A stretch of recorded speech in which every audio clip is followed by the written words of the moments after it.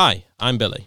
And I'm Joe. And we're now in CinemaScope, your one-stop shop for in-depth film discussion and debate. Each week, we take a different film, person, or subject and explore them until the credits roll. This week, we are discussing two seminal films that came out in the last decade, Daphne and Frances Ha. So, what we're waiting for? Cue music, roll titles, lights, camera, and action. So, Billy, we've been really excited to do this episode as these are two films that both you and I absolutely adore, and Frances Ha and Daphne, and obviously they're about 5-6 years apart, and for you, your favourite film is Daphne, Daphne. Well, yeah, my second favourite film.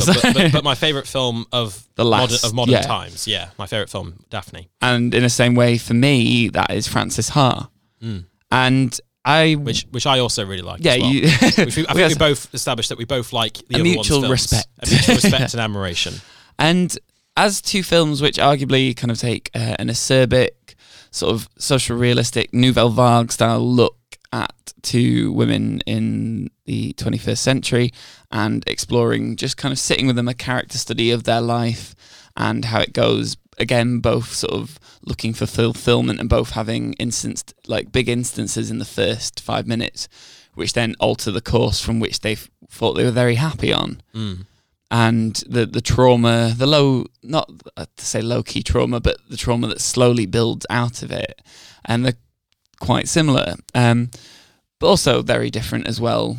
Daphne, obviously, when you're just taking it from like a visual perspective, Daphne in colour, Frances Ha in very stark black and white. Daphne, a much harder character to get on board with for quite a lot of the film, whereas Frances Ha, you kind of love her from the start and then you start to see her flaws more, whereas Daphne, it's almost the other way round. Yeah, totally. And again, two very different sort of performances from Greta Gerwig, very sparkly, bubbly, kind of almost lost, whereas Daphne doesn't know she's lost throughout the whole of the film. Yeah. Until all towards the end, like she kind of pushes on regardless. Whereas Frances Ha, she only pushes on regardless because of the positivity that emerges over the course of the film. Yeah, well, I mean, I think I think the reason we've been so excited to talk about these two films in particular is because we both feel very strongly about part of our DNA, and the fact that we feel that they're two great representations, and we're speaking as two, white straight males. Hey. Okay, so I'm not straight. Okay, I don't want to put any labels, but but my point was, is two, white modern males. Yeah. We both are absolutely in love with these films as portrayals of 21st century women, on screen. And I think we both think they're very important, and we both think they're, they capture something about that experience which is universal and transcendent, and resonates with not just with people of that particular demographic, but also with us personally on an emotional level. They're deeply personal yet universal at the same time. Totally, which is a very hard thing to pull off, I think, in art and film in particular. So, and I think, with Daphne, they both have, and Frances Ha, they both have their roots in a sort of new wave, sort of, nouvelle vague kind of, part of cinema. So, Frances character study focused more than, there's arguably, if you try and talk about the plot of these films, there isn't much. You're going to be floundering. Yeah. Because there isn't much going on in there. It's that kind of wafer-thin plots, but high on character, low on narrative. Is that kind of style. Yeah, someone called them coming-of-age films when I was chatting about them. It's not like necessarily the coming of age. It's more that point where you kind of, there's that slow transition to adulthood, which isn't a realisation. And it's seen almost like as a failure, as a settling. But actually is just kind of taking a bit more responsibility for who you are and actually being okay with who you are. And like something with Frances Ha, there's a big sort of focus, and it becomes a heavy focus on the fact that she actually takes this reception job so that she can then program her work and direct rather than be a dancer she's been trying to focus on. And again, it's not a settling of her dreams, it's just finding actually to play to her strengths. And it's similar in Daphne, that she finds that actually she's very good at empathy.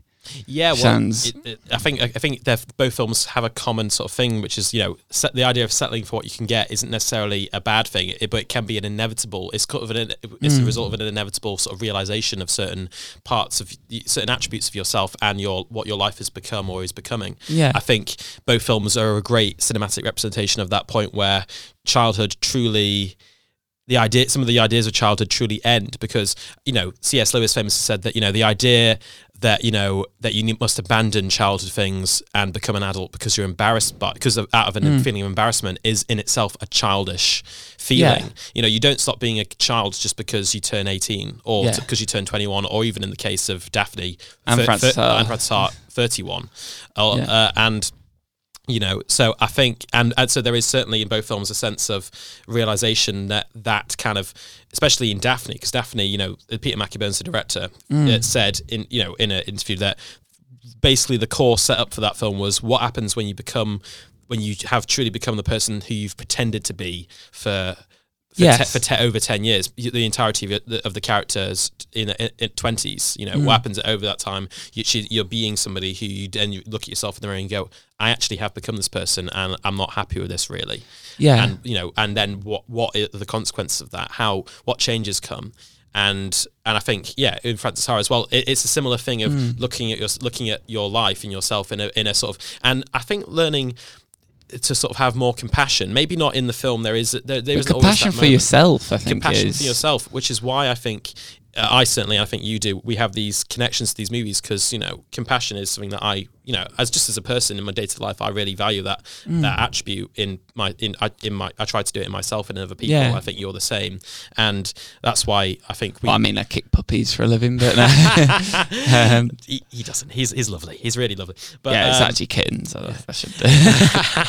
You know, and I think that's why, you know, we love these movies. Certainly why I love Daphne's, because it's about it becomes a celebration of these tiny values that are so fragile but also so important, and, you know, and are so intrinsic to changing the way of how you feel about your life from something that is negative to something that might be positive. That sort of fragile sense of maybe this is moving forward, and maybe what's going to come is going to be better than what came before. Exactly. I think it's also what it does both of them really well. And I was listening to Greta Gerwig talk about this. Both of them frame loneliness and that sense of loneliness when you try and resist that, almost, that embarrassment puts you into. So there's a lot of shots in both Daphne and Frances Ha where they're framed in empty spaces a lot. Yeah. Or you have a cluster of people over there and they're over there, and it's very subtle. You don't really notice it. And also there's actually a lack of soundtrack for quite a lot of these films. Like, there is splashes of music, which we'll talk about a bit later. But a lot of the time it's just without music, and it's just the urban sounds. Well, minimalism is a virtue. I mean, and again, what it portrays very well is that sense of loneliness that can come from both resisting the inevitable, because you're scared of it, you're scared of that change, and therefore it makes you quite lonely, because not that people are going on that change, but you're halting your life up for the sake of trying to grasp after that good thing, which is already gone. That constant striving. It's almost like it's the act of that constantly striving for something more. It means you go, you know, you're trying to take a step forward, but you're actually taking more steps back. It's like it's like Great Gatsby. It's beating against the currents, the tide, the waves, but you're being borne slowly backwards into the past. It's that the loneliness of looking for fulfillment where there is none. Exactly, and it's almost like the quest for fulfillment is the thing that is actually making you feel. It can ultimately make you feel less fulfilled, or not fulfilled at all, And it's amazing that I think that we're talking about these huge themes, and like the films themselves are 80 minutes long, 82 minutes, if that. They're with really very little plot and mostly just them going about their daily lives. Exactly. I mean, it's interesting you talk about shots in the films. I mean, even though Daphne is my favorite, I'm thinking of that shot in Frances Ha, which is comedic, but also kind of symbolizing symbolic of what you're talking about, where that she does that thing where she's having dinner with Adam Driver, which is an amazing experience because it's Adam Driver, and then she runs off to get money out to pay because she has to pay for this meal, for all these different reasons, and she runs off to get the money out, and I don't think she gets the money out, but she runs back and she trips, and she's just her running down the street, and it's it's funny, but it's also. It's honest about that feeling of just like it's just her. This film. Both films are named after their protagonists, Frances Ha, Daphne. It's about them. The focus is on them. They're sort of alone in that sense, and both characters do feel that sense of loneliness. And for me, again, it's like the Daphne. One of my favourite shots from it is that that triumphant moment at the end, which isn't a spoiler as such, where there's just a little smile. Totally. And from the build-up that throughout the whole of that film. And it's not even like a big smile. It's not like a big winning moment. You almost don't notice it. You almost don't notice it. I had to go back and rewatch it because I was like... Same. When I first watched it. Initially I was like, oh, but then you watch it and then it's like, oh, that is, it's that incremental change that both of them portray of that, how it's kind of not the big moments sometimes. It's the little ones that slowly, bit by bit, both for bad and good, which incrementally cause like... There's a song by a band called The Avalanches called Frontier Psychiatrist, and there's a quote in there about avalanches, like avalanches can grow over, and it's used also in different sort of metaphors in different cultures, and of that sense of the iceberg, that there's only a little bit on top, but below there's so much going on. I mean, and that seems to be it. That gradually. This iceberg forms in both of those films for bad, and then they smash it, and then a good one starts to form. But again, they've not noticed the good iceberg forming. This is really strange as I say it, but I understand completely. The thing smashes, and there are jewels in the wreckage, but they're small jewels, but they're significant and they sparkle. Yeah. I mean, the thing with that thing in Daphne is that you talk about that there's incremental changes. That's why Daphne and Frances Ha, but for me, Daphne for me works in this way because it's so three-dimensional, and because in real life there are very rarely moments, I think, just as I'm speaking as somebody who's 23, but there are rarely moments, I think, where you have that great operatic, scales falling away from the eyes. Now I see the light. I understand. I understand what was wrong with me. I'm going to be an aerospace engineer. I'm completely reformed. It's that kind of thing. Then Daniel Bedingfield, if it was the 2000s, it's an early noughties rom-com. Like, the voiceover comes in. I'm walking off, passing by. I'm gonna be okay, and then it's like, gotta get through this. Like, but like an acoustic version. Gotta get through this, and then they pan up to the sun, and then and the credits roll. Yeah, exactly. Like directed by, I don't know who would direct that film, but the person who directed My Super Ex-Girlfriend. And it'd be called something like she's on her own way, or he's there, or 14 going on 40. Yeah, 13 going on 30 is a great film. It's a fun film. But yeah, definitely, it's those incremental changes. I mean, it's interesting we're comparing these two films in the first place, not just because we love them, but because Peter Mackie-Burns, the director of Daphne, he said that when he was making Daphne was basically his version of a film like Frances Ha, which is very much a Brooklyn film. Frances Ha is not just about Greta Gerwig's character, but it's also about the neighborhood. New York. It's about New York. It's a modern New York film in the vein of Manhattan, or in the vein of even something like The Fisher King, which is like they're Manhattan movies. They're about the spirit of the city. Yeah, the busyness / the isolation of living in somewhere so crowded, so expensive, and in a way, Daphne is the same thing. It's about London. It's such a but there's not one shot of the London Eye, Big Ben, or the tube in Daphne. And it's the same with Frances Ha in New York. I mean, I think you get the subway in there, but basically it's very much street level. Yeah, I know what you mean. Yeah. That's a pedantic. I know what you mean. It's very much from street level.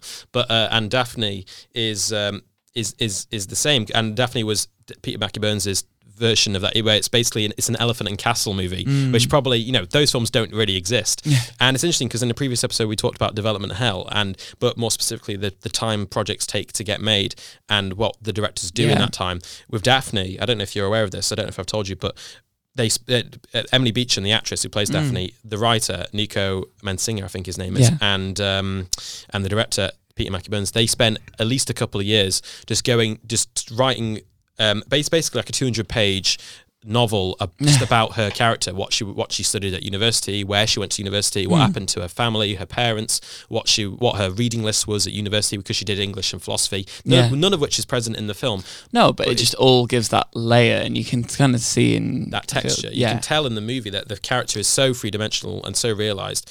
And again, because there's so little plot in both these films, like I think, as you say, like it's a case of like everything does serve a purpose, like just the decoration, the set dressing, the production design. Everything is in keeping with the personality of the character and the personality of the film, because the personality of the character is the personality of the film. Yes. I mean, like, they're both one and the same. And the fact that they sent Emily Beecham, the actress, off to gigs and to exhibitions, literally 2 years, and they sent her off to work in a kitchen, which the character Daphne is. She's a chef in a kitchen in Elephant and Castle. You know, just to get into that central sort of mood of the character. You know, I mean, that really, I don't think that doesn't really happen with a lot of films where you're allowed the time and the space, especially independent character study, like low budget, like exactly. You basically you shoot, you make them cheap and you shoot fast. Yeah, you know, but Roger Corman-esque. Roger Corman-esque. Oh, just because the conditions you're working under, and I think that it did happen with Daphne as well. It wasn't exactly a long shoot, but they took the time to really, really develop that script and those characters, and specifically that character.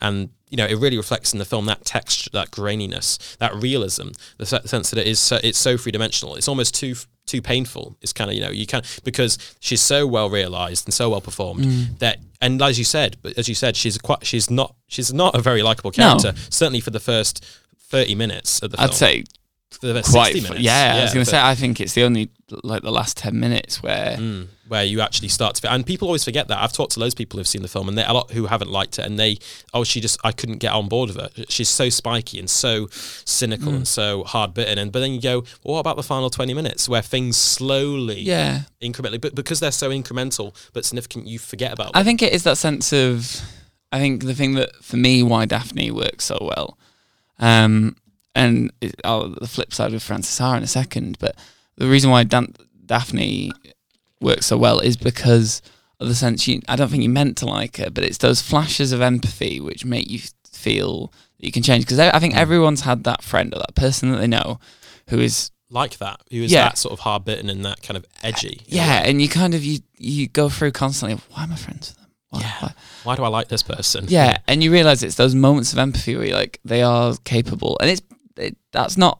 I'm not saying that's a good thing. They're not a good friend, but it's that hope that kind of and just that actually, realization of like, oh my God, they are a person. They are. Yeah, and I think that's what makes me like that film is the fact that the hope at the end is actually rewarded. It could have very easily gone the other way, and I think I wouldn't have liked the film if that was the case. But that hope is rewarded at the end of how things turn out. Yeah, and it feels so genuinely realised that you believe in that character, you believe in that ending of it's small but significant. This could go, you know, you could almost see like a Daphne 2 or a Daphne 3. I mean, not that I actually would never we'll get back to that later. Yeah, I wouldn't want to see that, but like at the same time, I could believe that there's a future. But it's a similar way then with Frances Ha, the flip side of it being that, like, I think the reason why a lot of people get on with it is because it's like hopeful and positive. She's going through life with positivity. I think she's an easier character to get on board with than Daphne, certainly. But the reason why I love that film is almost like the flip side to Daphne of like, she could very easily be quite an annoying character in as a sense of, oh, isn't she ditzy? Isn't she? And they keep showing that she isn't perfect. They show that kind of, like, she has that acerbic, tough nature and can be very selfish. Yeah, but consistently throughout the film, but in a way that kind of deceives you at first. It's kind of it's a strange sort of double act that she does. Yeah, and you could arguably say she's not a good person in certain elements that she does, how she reacts to things, how she is. But it's that thing of her actually coming to terms with that is the difference. Yeah, like that is the hope in that, where she comes to terms with that and goes, I can be like this. And the beautiful thing about both films is that they both celebrate that. They don't. It's not just something that happens in the script and then they kind of just, the directors just sort of build the film around it and then just like they don't do anything about it. They're both films are about celebrating becoming okay with yourself, both good and bad. Which I think, especially in today's culture, and I think we could go on forever about comparing other films about women from the last 20 years about this. A lot of films don't do that. A lot of films, the values of the modern world aren't necessarily about settling for what you can get, realizing that you have to at a certain point just to move forward. a lot of values in modern life, certainly for me as a growing up as a teenager, were, you can do what you want to do, you should do what you want to do, you have a right, you have, dreams. Entitlement. You have entitlement, which gets knocked out of you within the first few years after, you turn 18, you kind of learn the realities. It's that kind of classic thing of, the scales fall away from your eyes and you realise what the world is really like. Although I never liked that phrase, what the world's really like, because I think that's just, it's dead end and it's nowhere. But it is that thing. You do learn as you grow up. It's kind of inevitable that as you grow up, you do discover different things about yourself and the world you're inhabiting. And I think a lot of people, there's a lot of fear going around. I think not just nowadays, but classically throughout the last forever, there's been a fear about that. And the beautiful thing about Frances Ha and Daphne is that there is a sort of there's an acceptance of that. It's all about as a beautiful acceptance of that, which is just like, and the beauty of it is that it's very simple. It's just like, oh, well, that's that is it. That's the way it is, but there's that all important but, and going, but that doesn't mean it's hopeless, or that doesn't mean that it's life is boring, or you're stuck. It means that that's actually what you that realization is what you need to move forward, and things can then improve. It's the final song of Daphne is I Found a Reason by the Velvet Underground, and the central lyric is what comes is what better than what came before. You are what you perceive, and it's like. Or Modern Love, David Bowie, Frances Ha. Exactly. Which is an amazing sequence. I definitely think Frances Ha is the more overtly stylish of the two. And well, this is the thing I was wanting to talk about now, because obviously we've talked about the thematics and the characters. And we both love these films. I mean, this is a bit of a foregone conclusion. I'd say that I prefer Frances Ha to Daphne. Yeah, and I'd say I prefer Daphne to Frances Ha. But I wanted to sort of do a quick comparison, some rapid fire questions of which bits because there are elements, much as I prefer Frances Ha, which I prefer more in Daphne.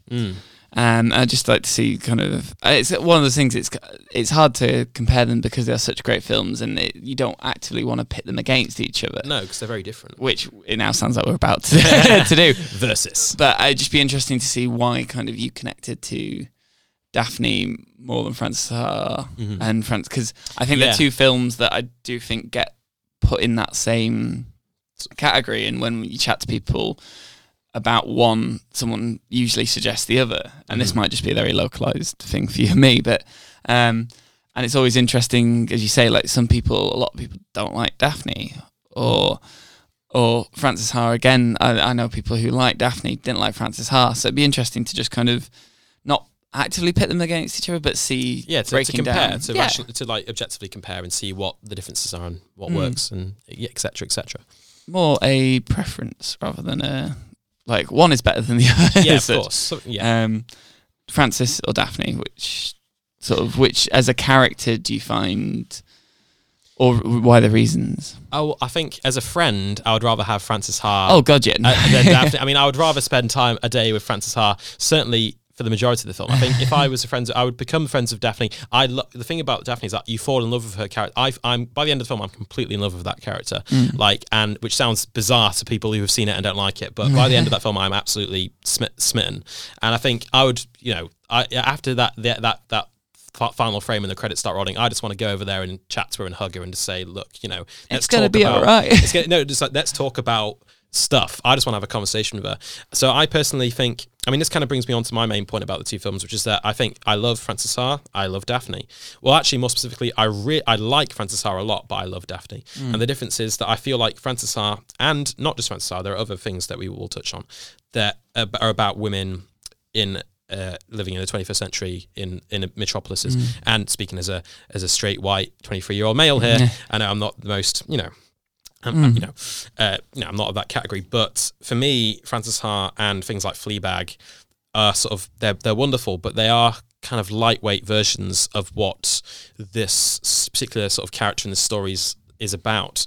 I think this also comes down to just personal preference, because they both do the same thing. But for me, I like my bit more grit in you. Yeah, I like my sort of the emotional grittiness and sort of graininess and texture and I would argue richness that Daphne is imbued in Daphne. Yeah. Whereas I think Frances Ha is wonderful, and it's so stylish, and it's beautiful to look at. As a film, it's beautiful to look at, and it sounds great. But to me, it is slightly it's mainly down because of the character. I want the fact that I like Frances Ha more easily kind of puts me off slightly. For me, just as a viewer, Daphne is like, I have to work harder, but I feel that work is rewarded with greater rewards. I mean, it's you get the spoils of war are greater with Daphne for me then, and Frances Ha, and with Daphne it does feel like war. And it's interesting, just as a little side note, that for me, Frances Ha, it's a film about a woman, but it's also a film about friendship. It's about the two friends, Frances and her friend, and Daphne is a film about a mum and a daughter. Yes. They're about relationships between women as much as they are about single female characters. Yes. So I just wanted to put that in there. Well, it's interesting picking up on a couple of those themes, because I'd say the reasons why I like Frances Ha more, taking your last point first, I really loved that friendship between Frances and Sarah. I think because it's such a huge thing, and it is the crux of where the film starts, of Sarah's moving out, so Frances has to find a new place, and she'd kind of become obsessed. And I think everyone has it, where you have that friend who you adore, and then they've got to move away, and you're like, but it was so good, why are you doing this? And it's because they want to move on with their life, not in like a getting rid of you. And you're like, it's a really hard bit of a truth to swallow. You've got to be happy for them whilst you feel awful, because you're like, I'm losing this person that I see every day. And I think that, because that's so established, and that becomes almost the sense of the longing that she's looking for. For she says, and there's a brilliant quote which once in my younger days I put as a dating profile, because I think that kind of summed it up for me. It was like, when you look across the room and you just see that person, that's your person. There's that small world, and it doesn't have to be romantically. I'm probably paraphrasing this badly, but that I always think is where that film's richness comes from, of talking about that with their friendship. And I think Daphne, whilst I think it does, I think the mum can be a bit of a side note. Yeah, I think it's kind of like almost like, whilst Geraldine James does a brilliant role, and the relationship with her and Emily Beecham's great, I feel like it's almost like it's adding in that layers. Sure. It's adding in that layers rather than being something organic to the story. Absolutely. It's a reason for, which is why, therefore, I kind of enjoy Frances Ha more in that focus, because I think I'm not too fussed about the chef character in Daphne, which she has that relationship with Tom Vaughan, lawyer, who actually crops up in Avengers Infinity War bizarrely. I was like, what? Okay. And it's no fault to his characterization. It's just I don't really get that. Well, I think with Daphne, but all the supporting characters in Daphne, including the mother, are all basically, they're there to reflect back to Daphne, to us and to Daphne, her own character, and the focus of Daphne is still Daphne with a capital D. Whereas I think with Frances Ha, it is Frances Ha, but it is also friendship, and that particular friendship. And I do actually, as somebody who still prefers Daphne, I do agree that I think the mother relationship is still, it's a side note, more of a side note rather than the focus of the film. I think personally that works for it, because I think the movie. I think it does. I wouldn't have it any other way. I think that's why I connect to Frances Ha. It's just the way we're comparing the two movies. It's just what the differences are. And then in a similar way, I think the reason why I connect to Frances Ha more, you say it's stylized and there's less grit in there, and there is. Again, it's a hard one, because I know I've lived in London, like with the bit with Emily Beecham, a crucial point which happens, which I'm trying not to give away, because it comes out of nowhere, and it's very much done very realistically, and it's very kind of epitome. But apart from that moment, I think Daphne does seem to live in a bit of this stylized world. Oh yeah, definitely. There is definitely stylization. Like, I think, and my only problem is with. Not even a problem, just like why I think I connected to it less, is that she messes up at her job a lot. Yeah. And a lot of stuff that she does where you're like, right, how are you, like, you kind of, you want to see the effects more. The consequences. There isn't, like, that's the only problem with Daphne sometimes, is I think the consequences aren't really, and that is due to the fact that Daphne as a character just steamrollers through and ignores them. Sure. But the interesting thing with Frances Ha, I think, is it does show those consequences as they come, of like, she stops talking to Sarah after an incident. She ends up having to move back home. And yes, it is stylized, but it also, I think, very much reflects the world that it's in, of like, New York is a bit larger than life, and this is just like when she moves in with Adam Driver and he's got all these bikes and everything because he can afford it. It's that kind of like, that feels very realistic in that sense. And she's trying to keep up with it, and she realizes that's not what she wants. But also, like, she talks about her rent and how she can't afford it, and like the fact that she has to go back to the parents for Christmas, otherwise she's gonna fail. And like, she goes to Paris, and that Paris trip for me, I just wanted to bring that up because just touch on that, because that she spends 2 days there, and she goes there, and it kind of symbolizes everything we've talked about, how she's striving for that. She goes to Paris for the reason of like seeing this person maybe, and just like showing that she can. And then she basically spends 2 days alone in black and white in this so monochromatic. That is so monochromatic, just the mood of that particular segment, because she's just so lonely and alone there, and it's so purposeless kind of. She just comes back after 2 days and she's like, oh yeah, I was in Paris, and it's like that's all she can say about it, and that is actually a really touching and it's moment. And it's the same as well with at the end, towards the end, where she has to go back to this school that she graduated from and work there, and I've done that, and that is heartbreaking, because there's people going like, even though you're only like, as I'm only 24, and you get like it's that thing of people going, oh, so what did you do? And you're like, you're 16, like, stop. Like, I haven't, like, I'm 24, I'm very young, like, don't, like, and it's the same for everyone. It's that, I think that's why I kind of like, it felt it touched me more, because of those consequences that you see, that like as much as she tries to keep going with the positivity, and that's part of it, and like fight against that tide. It's that inside out thing of like, joy can only take you so far. You got to just accept the sadness of it. Oh god. Oh god, it's getting a bit heavy. But then again, that scene at the college just have one of the funniest climaxes of it. This is my affiance. We're engaged. You're engaged. That's one of my favourite moments in the film. Absolutely. I mean, you never appreciate how young you are when you're 16. I mean, I'm only starting to appreciate how young/old I am at 23. But Baba. Unpopular opinion. So you mentioned Fleabag a bit earlier, and kind of in that sense that sort of Fleabag is another almost part of that family of films. media and films about women sort of in the modern age. In a city. It's character studies of quite acerbic people. Difficult kind of people. Yeah, learning to be okay with themselves. And it's been an interesting thing that's had quite a bit of flack recently. There was a Guardian article about Fleabag's for posh girls. Yes, I read that. I think that I and a couple of other people brought up is that's the world that she lives in, and it's that case of it's attacking something for what it's not, especially when sort of in the male media representations. That never would be brought up. It's almost because of it, the sense of it.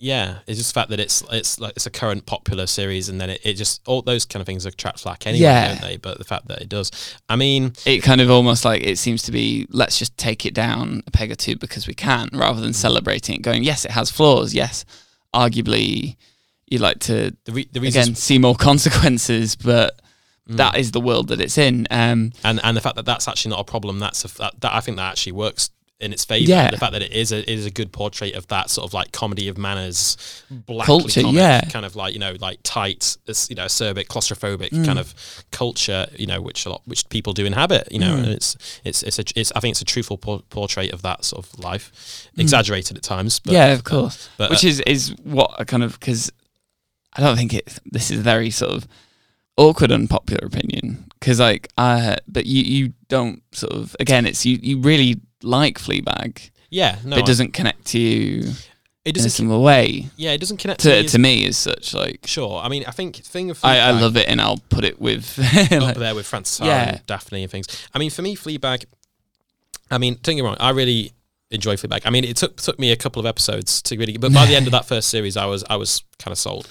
But the thing is, because it's almost, I think it's very similar to Daphne in that kind of. Well, yeah, it's kind of the perfect middle point between Daphne and Frances Ha. Yeah. It's funny and kind of enjoyable, more overtly enjoyable, like Frances Ha. and even more stylish. I mean, the 4/4 breaking is kind of the obvious point, but the editing pace is really interesting. The way that all three films edited are really interesting and put together. I mean, the fact that you have that really, really brief credit sequence in Fleabag was literally just the name of the Fleabag, and then cut out that bizarre jazz sax to hard cut to scene. Yeah, Frances Ha. You only see her name at the end, and then the music kicks in, like almost like a title sequence. Yeah, exactly. Yeah, that's something that I liked. And Daphne as well. Each scene is kind of like a Polaroid. Like there must be, it's 83 minutes, Daphne, and there must be, not to talk too much about Daphne, but there must be like 100 scenes in that film, and some of them are 20 seconds long, some of them are 3 minutes long. But each one, Daphne is in each one. Like Travis Bickle, she's like the center of the film. She's in every scene, and each scene is like a little Polaroid, and like, very few of them really connect, but that's kind of, it really captures that sense of like in life, each sort of, you don't when you think back, when you in your memory, you don't think of each scene distinctly. You think of each one as like a separate thing that doesn't quite mesh, like a Polaroid. Yes, like that's stuck up on a wall. They're each like a string, and they gives a timeline. And they each kind of flow into the next one. Whereas a Fleabag, for me, is that middle ground. It's more sort of overtly enjoyable, like Frances Ha, but also a much more spiky, difficult character than like Daphne. But the thing with Fleabag for me is that humor as an agent, as a vehicle for like talking about these difficult things, can work. But I just, and this is just personal taste, I think, I have a real sort of respect for and admiration for something that is bold enough and brave enough and has the balls almost, not to get to really go for the jugular and just like put it out there and go, look, this is it. This is this character. It doesn't matter. Almost doesn't matter that she's spiky. This is just it. And I think Daphne does that. And and just in my fiction, in my movies, in my literature, in my the music, I like to see people being dangerous in that sense. And you think Fleabag maybe takes a step back when it should go really in, potentially? Or? I don't know if it should go really in, but I feel like it's not just Fleabag. There are other examples of this that use humor as a way of getting into those difficult territory, which is, and it works. I mean, like 3 Billboards Outside of Ebbing, Missouri. It sounds like the strangest comparison, but that uses humor really effectively. And then in that final scene, you have that real emotional gut punch, and you arrive at that via humor. And also in things like Irvine Welsh's work, he uses really black comedy, but it is still comedy. I mean, like comedy. So you kind of maybe then would sort of like less humor almost, or is it? I suppose it's hard because taking a vital part out of Fleabag's DNA. No, I don't want to change anything about Fleabag because I think it works as it is. But for me, and this is again personal taste, I feel like it just feels for me more lightweight than Daphne. And Frances Ha, to me, I really like Frances Ha. But again, similar box, that it's just as a personal preference. Daphne is kind of the pure 10 cc's injected into the bloodstream rather than paracetamol in the morning. Kind of, I mean, and again, this is no insult to the no. But like, and also, just the fact that the humor is, it's a way into these difficult territories of like, by the end of the first series, she's wandering the streets of London with, mascara streaming down her face and she's kind of a wreck, which was, it's a powerful image. It's bold. And the way we arrived to that was humor. And for me, humor is ultimately a way to point and laugh at something. You have to have a distance to it. You have to be able to be far enough away from it to point at it and laugh. Yes. And you're not right up in its face. You're not right up there, really wrestling with as much of those issues. But it works. But I'm struggling to articulate it here. It's kind of like the stuff that really gets me is the stuff that gives better than it gets, where it really just goes straight in and no holds barred. Just like, I'm just going to get in the dirt, roll around in a bit, and comes out the other side with like pearls of wisdom. And for me, Fleabag, it's kind of it's a light. For me, it's like the difference between this is getting really film school pretentiousness. It's like Francois Truffaut's Day for Night as compared to Fellini's 8.5. It's wonderful. God, I'm going to have to sit down. But it's a light. Oh, you're throwing the heavyweights. It's a lightweight version of what a film director's life is. This is all paraphrasing Terry Gilliam, but like Fleabag for me, because of that sort of the way its tools that it uses is sort of a bit more lightweight than something like Daphne, which really is just like the pure uncut, but it means it's harder to like. But for me, it's a more admirable effort.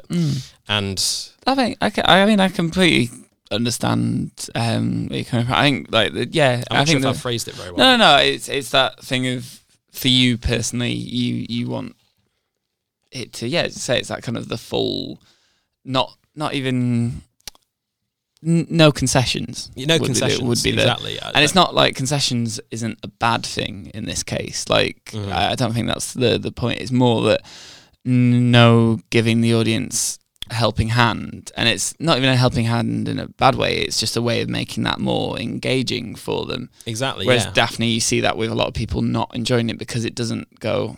Hold my hand. It doesn't make it easy for you. Yeah, and not just in films, but in a lot of fiction and art and stuff. That's what I really enjoy. I like to see people being risky and dangerous in that way of like putting something out there and not caring almost if you like it. Yeah, it's kind of like that for me with Eraserhead and Blue Velvet. Blue Velvet's really good and it's really enjoyable, but Eraserhead for me is the pure uncut. Like this is it, and. For me, that's the same. Whereas give me that lovely pillow, that blue Pabst ribbon there, and let me sit down. Yeah, and a bottle of Heineken. Yeah, it's again. I think the main thing trying to put across here is that like these are all incredible pieces of work. Yeah, they're all brilliant. Check them out, love them, adore them. It's just personal preference. You give me that. Give me that sweet, gritty texture. Yeah, Whereas uncut. I'm like. Oh, come on, Francis! Come on, Fleabag. Let's get a bit of laughs in there. Yeah, and it is, and personal preference. And I recognise that stuff creators and sort of like fiction and literature and art or movies that do that sort of thing of like no concessions can suffer from it. Like they often give better than they get because they're harder to like. But I still think they're more admirable for it. Yeah. Quick thing before we go. Frances Ha and Daphne, do you think they could have a crossover? Yeah. Could they ever be friends? Yeah. It'd be interesting. Rather like than usually we pitch a sequel or do you think you could ever do a crossover where it's just like Frances goes to London, she's doing a successful dance show, and then she hires in a caterer. And there's Daphne cooking up some food. That'd be interesting. Like, would each shot when you cut to Frances Ha, would it be black and white, and when you cut to Daphne, would it be in interesting. Like, that would be interesting. I don't know whether I feel like Daphne and Frances Ha, their relationship would have to be. This is fan fiction more. This is fan fiction. Sequel, this is Tumblr / fiction. But getting there. I think like they would have to be colleagues, not friends. I feel like Frances Ha wouldn't mind Daphne, but would find her kind of trying, where it kind of wouldn't. Maybe find it hard to understand her, whereas Daphne would kind of clock Frances Ha and just go like, she's not the kind of person. It'd be a great level for like comedy. Awkward kind of comedy would be interesting. And then you have Fleabag coming into it and just like really, and like glancing over in the corner for some reason every few seconds. Going, oh wait, what's over there? Oh, I see the glasses over there. Doing almost like a commentary. That would be I'd love to see the three of those actually cross over, and that would be really interesting. Probably the only way that it'd ever be done though, I imagine, would be like a comic relief special. Comic relief special, yeah, absolutely. Well, I mean, that was a packed episode. I mean, I feel like there's so much more we could talk about. And I think the main thing we should say is just go discover them for yourselves, because they're all, if you haven't seen any of them or if you've seen one of them, I think it's a great base to kind of go into, like watch those.